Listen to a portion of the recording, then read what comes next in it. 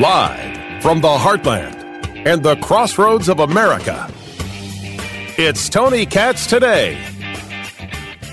Well, again, the secretary, issued a statement on Saturday taking full responsibility, committed to doing better.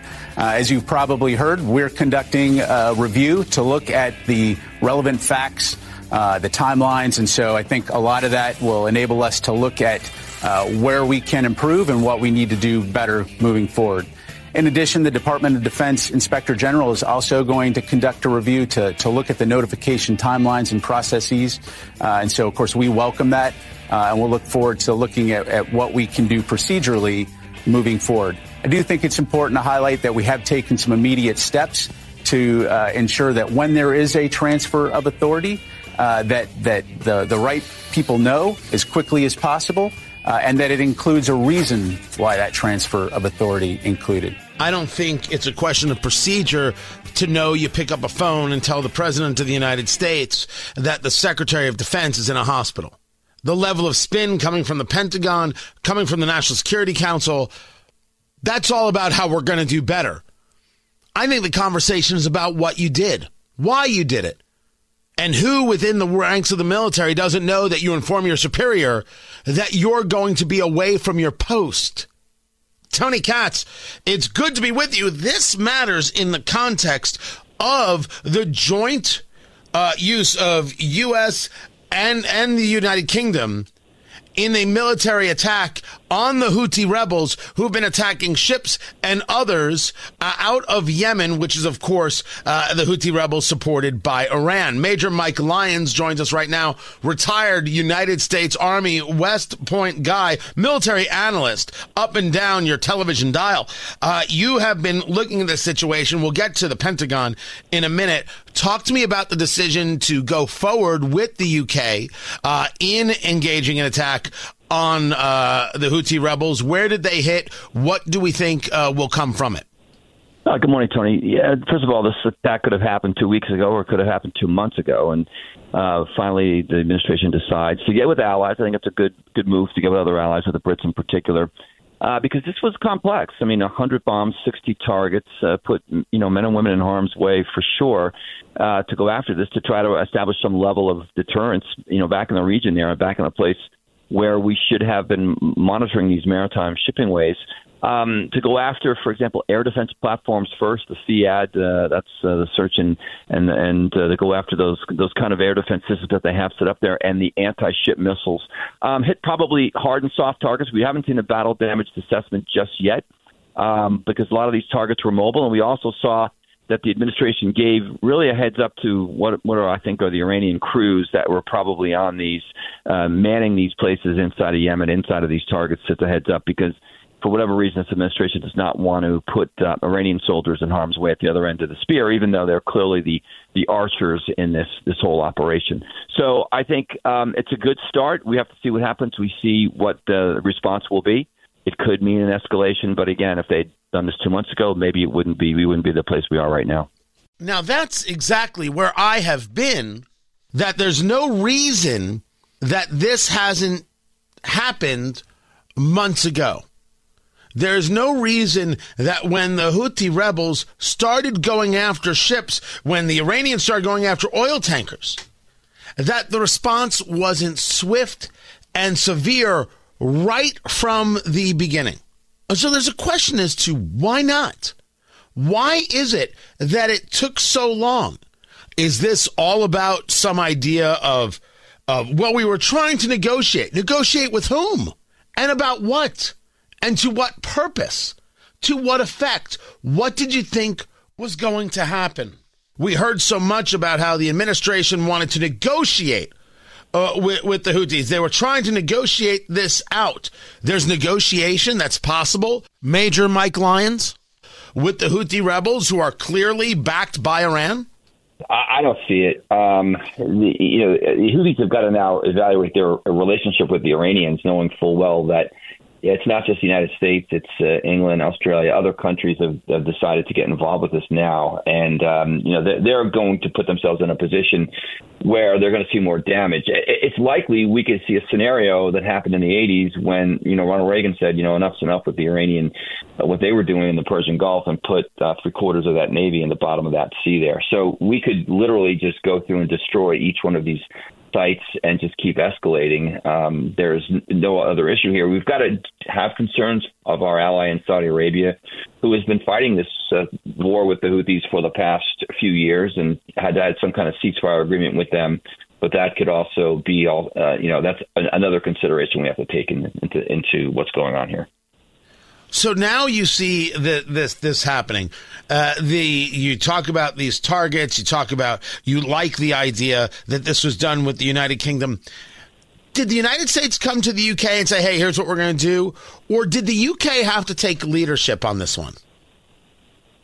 No, the U.S. clearly led the way here, likely with the intelligence, knowing the amount of commerce that has been affected. I mean, this is a global issue here. I mean, it's affecting what's going on in the world. If you saw those maps, the amount of ships that have to avoid the Suez Canal, the Egyptians should have been angry as well because they're losing that commerce that was coming through that part of the world. And this is something that our Navy should be doing throughout the world, providing safe passage for our maritime ships. If you saw the Chinese, some of the ships were faking that they were flagged under Chinese control in a way to try to avoid, because for whatever reason, the Houthis are deterred by the Chinese. They're afraid of them, but they're not afraid of us. So maybe this will change that calculus on the ground. We have to just see what happens next. If the Houthis decide to continue to attack, or there's attack on American forces inside of Baghdad. I was surprised, for example, last week, Tony, when the U.S. went after went after that target inside, close to Baghdad, of that Hezbollah Shia stronghold there. So at least we're stepping up. We're trying to do something. It's still a failure of deterrence, top to bottom. Talking to Major Mike Lyons, retired United States Army West Point guy. This idea of failure, this idea of a lack of deterrence, and the idea that this should have taken place 2 months ago, which is exactly where I'm at. We talk about the idea of negotiation. Maybe I'm wrong. Was this an attempt from the United States to engage in negotiation with Houthis, or was that the cover? And the truth is the U.S. did not want to get involved in the Houthis because it would show a further alliance with Israel in this fight against Hamas, and they didn't want that projected on the world stage. Yeah, I think there's not a lot of negotiating with the Houthis. It's not in the U.S. interest to negotiate here because we kind of come down to that level of, kind of a almost borderline third world country that's taking place there. And we just are looking for changes in behavior. We're looking for really more of a behavior modification. Getting other Middle Eastern countries to put pressure on the Houthis obviously wasn't working. And it all just comes back to Iran. It comes back to getting them to understand. I don't know what it's going to take for the Iranians to change their behavior. And the Houthis have got to be, again, thinking about this relationship anyway, because if they don't, if they don't stop doing this, the United States is going to continue to destroy military targets there. But it's not in our interest to be negotiating with the Houthis here. We prop them up and give them more power and give them more, cachet than they really have in the situation. Let me take you away from this conversation and where I started with the Pentagon. And just as a matter of disclosure, I did reach out to you via a message, and I'm like, this from Secretary Austin. Not informing the president. What do you make of this? So let me ask you now, as you have seen what has happened, being in a hospital, the president not being informed, really not being given the full story until just the other day, the spin from the Pentagon, to the extent that you can talk about it, how is this being responded to or reacted to by the military up and down the line?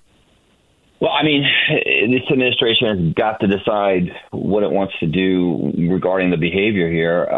I can understand how Secretary Austin wanted to be somewhat private with this diagnosis that he received, and thought things were going to go faster. It's a classic example of so many different things went badly from a communications chain perspective. That usually would have stopgaps that would have changed that. His chief of staff, who had the right to, and had the responsibility to communicate, didn't do it because they were sick, and then the deputy was on vacation, and he still had that responsibility to make sure it had happened.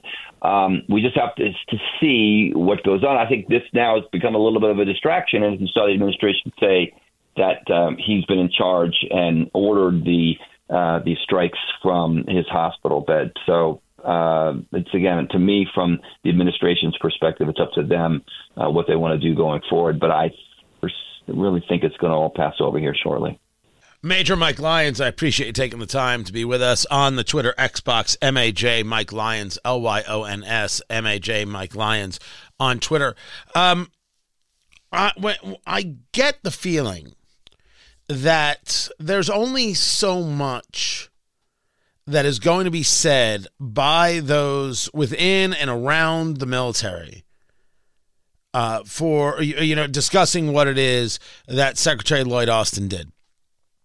Taking this time away and no one being informed, the absolute failures of the Pentagon. And there's an extent to which I can appreciate it and I can accept it. I think that we should be much louder about this. I cannot rationalize anybody who thinks that this is just not a big deal. This is an incredibly big deal, because this is about whether or not we have standards in place, and the standards are necessary. We have discussed here many times that I have absolutely no interest, none, less than zero. I have absolutely no interest in the military being an instrument of social change. I don't care about it. I want the military doing what the military does, killing people and breaking things. I want what I want. I want the U.S. military to work with precision. I want it to follow the chain of command. I want it to be decent, and I want it to instill fear in our enemies and in our allies. I want them to look at what we are capable of, our technological advances, and say, holy damn, I'm glad they're a friend. I'm sorry, what do you want? Maybe you've never asked yourself the question. Maybe we want different things, but I know what I want. And if I were the commander-in-chief, this is exactly what I would be pushing and exactly what I would be going for, to damn all hell with the people who want weakness. I will roll over them with joy, because what they want is wrong, because weakness is wrong, and weakness invites, more attacks from Houthi rebels, using that as an example. But if you are willing to look the other way when the Secretary of Defense is not in contact with the President of the United States, their boss, to let them know that they're going to be incapacitated, and no one in the Pentagon can figure out how to pick up a phone and make a phone call, you're the leader of the free world and you're okay with that? How is that not maddening? We're not discussing Biden here. We're not even discussing Lloyd Austin here. We're discussing the basic premise.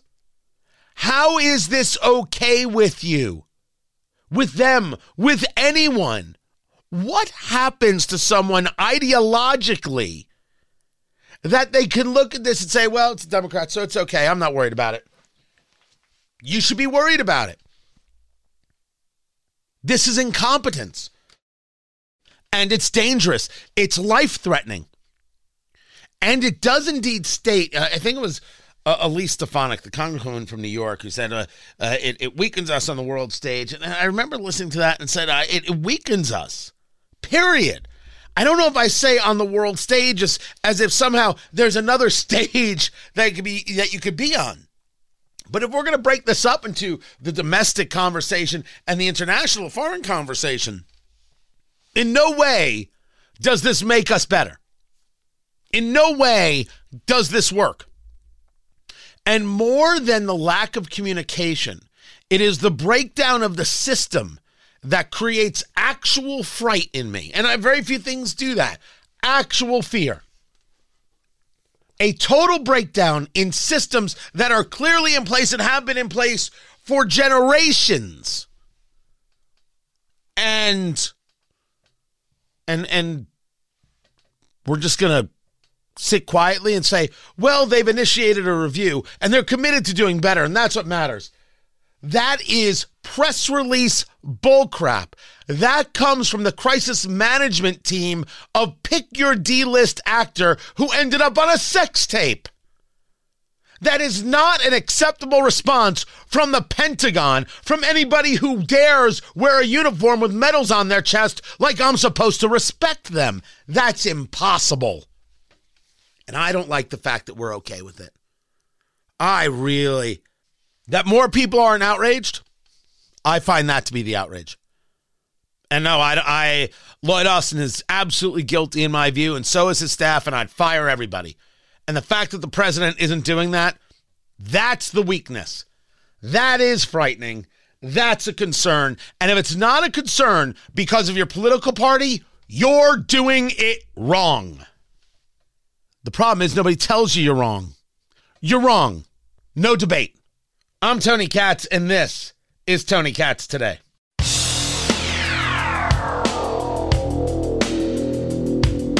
A Monday warrior, mean stride. Today's Tom Sawyer, mean pride. So should the bus be free on Election Day? I think this is fascinating. This is an Indiana conversation. Fascinating. Tony Katz Today. Find everything at TonyKatz.com. So there is a state senator by the name of Gary Byrne and at District 47. And Gary Byrne is asking a question of why it is that we have in certain areas buses, public transportation, that are free on Election Day. As a matter of fact, AARP is a sponsor of sponsoring free bus rides on Election Day. And he's got legislation out to put an end to this. And his rationale is, well, it's not fair. Not everybody gets free transportation. You have to be in one of these kind of rural and urban areas to get it. That's my use of the word urban. And the rural areas don't get buses, so it's not fair to them. People, of course, on the political left are screaming voter suppression. First, to those people, you sound silly. You have to offer free transportation on Election Day, otherwise it's voter suppression? Come now. Where is that written? That is a nonsensical argument. You sound silly. You have one play in the playbook. This is why you don't believe in voter ID, voter suppression. You're ridiculous. If I need an ID for the bank or to get Sudafed, you need it to vote. Of course you do. And anybody who says otherwise favors the opportunity for fraud. That's what they favor. We're clear and done with that. Yes, progressives, I'm talking about you if you favor no voter ID. Now, I think, mentioned before free rides on Election Day. I was like, good. But I never asked myself the question, wait a second, is it? Is indeed paying for bus rides on Election Day, is that trying to sway an election? Is that trying to buy a vote? That's a fascinating conversation. Now, the answer we may come to might be no, but at least the conversation itself is amazing, because I think the answer might be yes. And indeed, if there are no buses in the rural areas, how are those people getting to the polls? If the state is going to allow this, then you got to allow it everywhere. You got to have it everywhere. Shouldn't that be the case? If AARP wanted to charter its own buses, as opposed to paying the state to offer free bus rides, that would be different. Because anybody could charter their own buses and help people get to the polls. But should it happen through a state agency? That's a really good question. And as I look at it and really just spent 24 hours on it, my answer is no. So I'm curious where people are at. We're going to see how this progresses in the General Assembly. It's a fascinating question. But the people who immediately scream voter suppression, it's progressives. It's what they do. It's what they do, and they're not seriously engaged. Let us be seriously engaged. I'm Tony Katz. This is Tony Katz Today.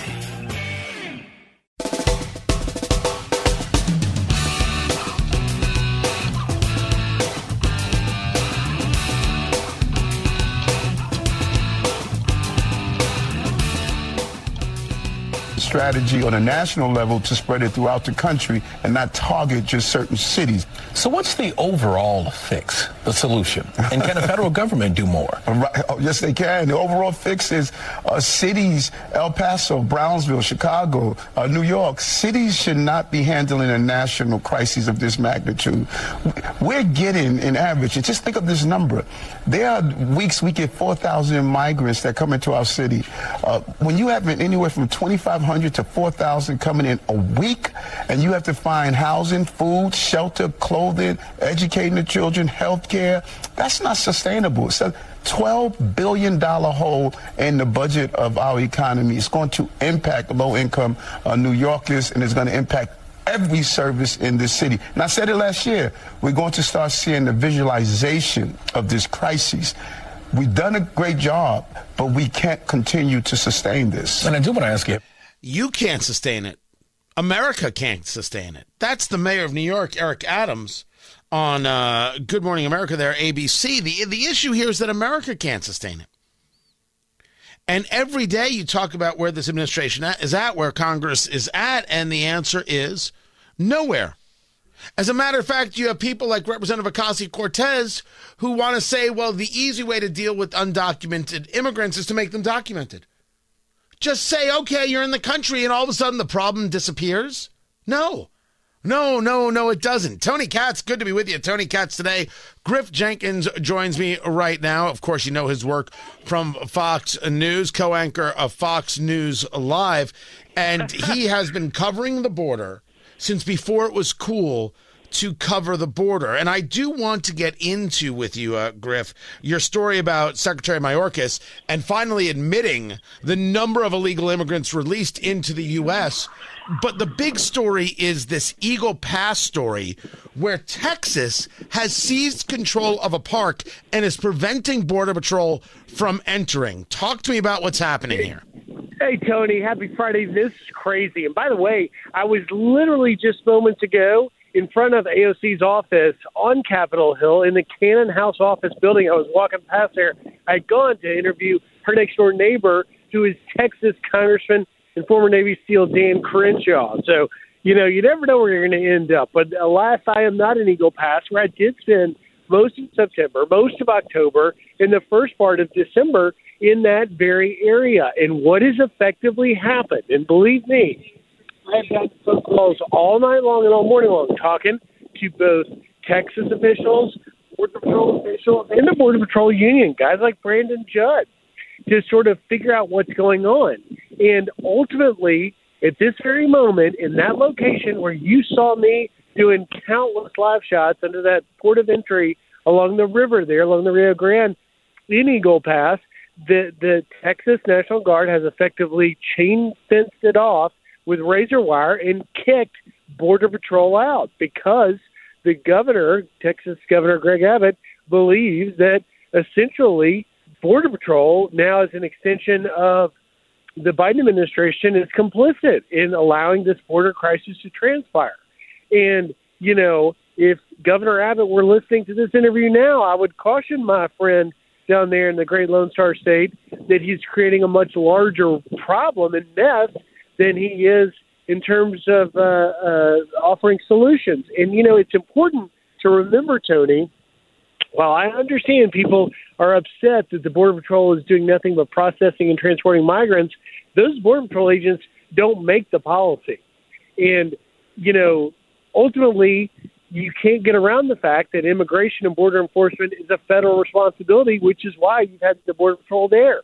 But if you do sort of the step back from 30,000 feet, remember Greg Abbott did a brilliant thing in standing up what was Operation Lone Star in the spring of 2021, just a couple of months into Biden's new administration, as he undid every one of the Trump policies, he saw, Greg Abbott rightly saw this crisis coming. I'm sure he didn't even imagine the likes of which what we've got today with 300,000 plus in December and the 85% being released.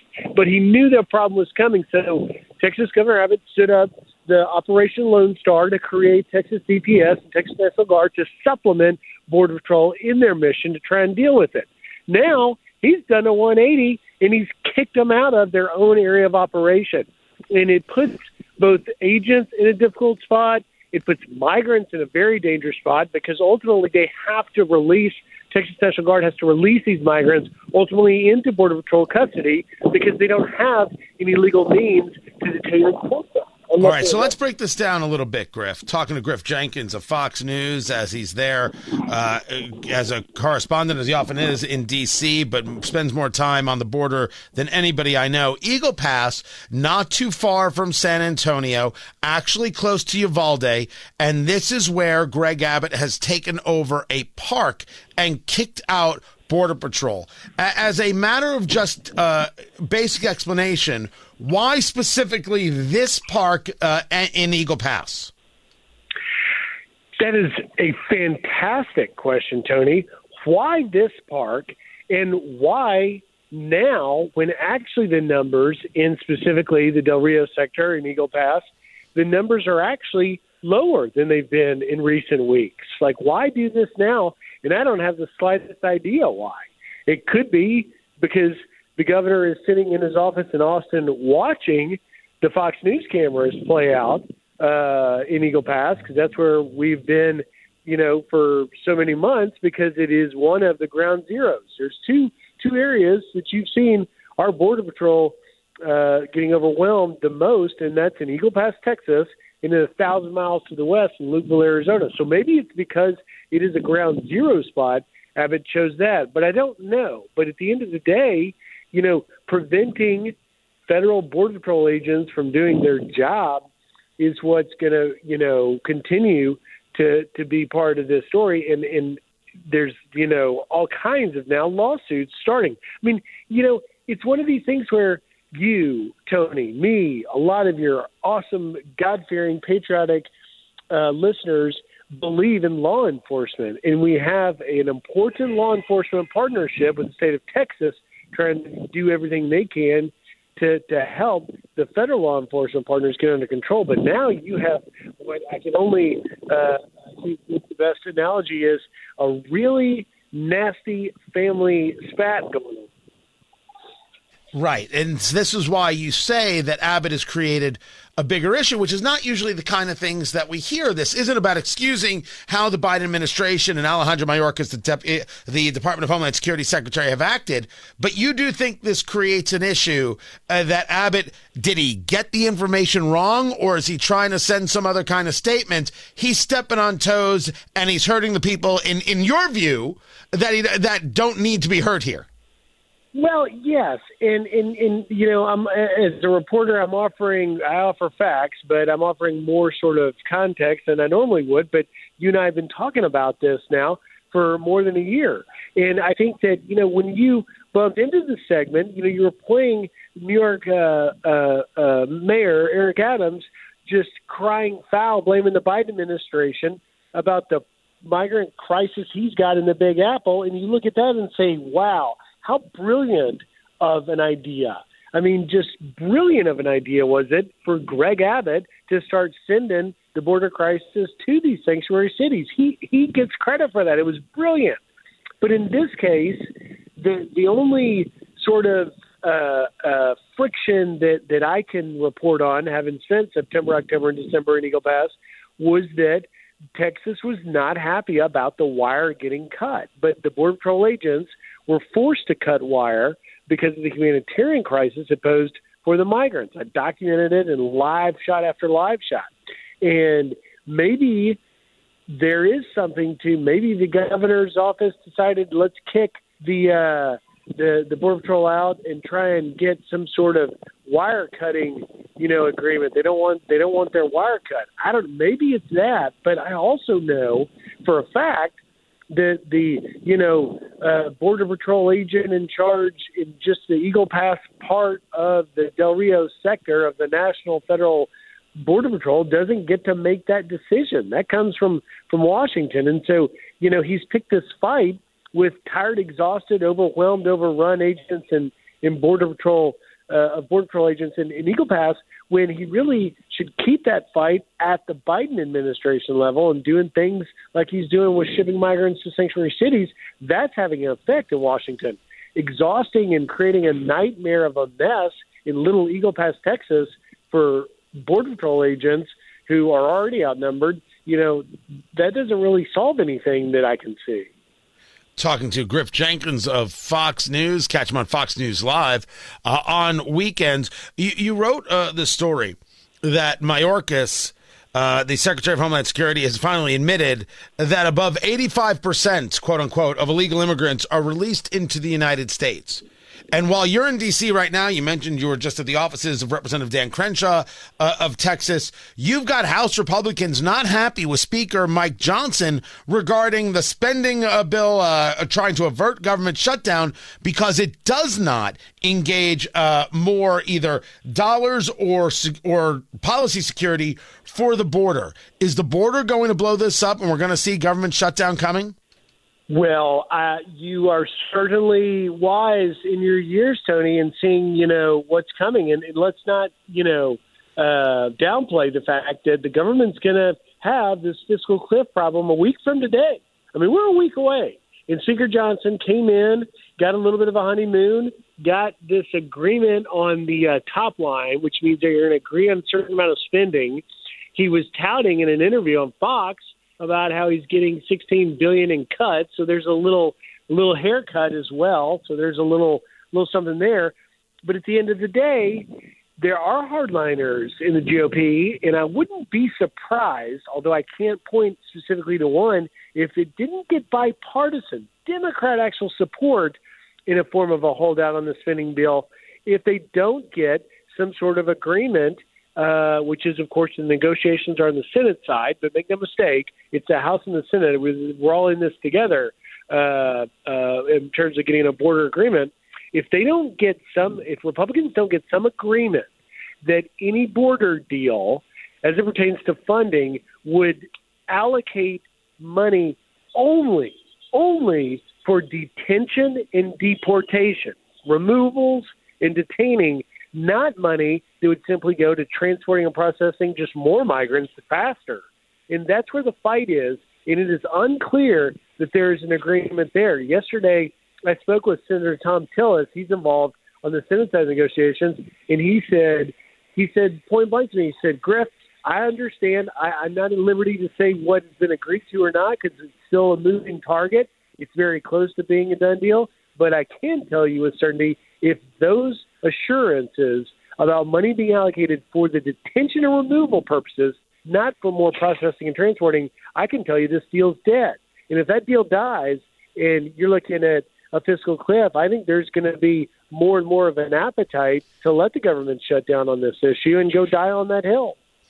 What is the appetite, before I let you go real quick, and I appreciate you taking the time, what's the appetite for impeachment of Mayorkas? I mean, this finally admitting after he had that press conference that we're putting more people out of the country than ever, we're finding more of these people than ever, 85% of those who cross, are allowed to stay in the country. What's the real appetite for impeachment here? I think that appetite is, if I had to choose low, moderate, to high, I would say right now your stove is cooking at medium to medium hot. And I say that because you're seeing now a second hearing, just got announced an hour ago. Next week, you're going to have the second House hearing on Mayorkas' impeachment. It's going to look, I think I saw the headline was looking at the victims of Mayorkas' border crisis, and they're going to keep marching it out. But at the end of the day, there's got to be a fall guy, right? This is the way the old story works. And, Mayorkas, I think, in his admission of 85%, which is just unthinkable, unconscionable, he ultimately is the guy that is going to be left holding the bag if the administration decides that they're going to let him take the fall. Now, why they would do that makes no sense. And to Mayorkas' credit, for all the criticism he's withstood, he does keep going to the border. He does meet with these Border Patrol agents behind closed doors and essentially lets them yell at him. But, he's not been absent. And so, it's going to be one of those things like, well, if they impeach him, does it really serve a purpose? But I think the appetite, I think it's just gotten so bad, and he's offering his own ammunition against himself. It's gotten so bad that someone's got to be a fall guy, and he's looking like candidate number one at this point. Griff Jenkins from Fox News. Be sure to catch him weekends on Fox News Live. Everything the man does. I appreciate you taking the time, sir, to be with us. Get back to work. Go make a living. More is coming up. I'm Tony Katz.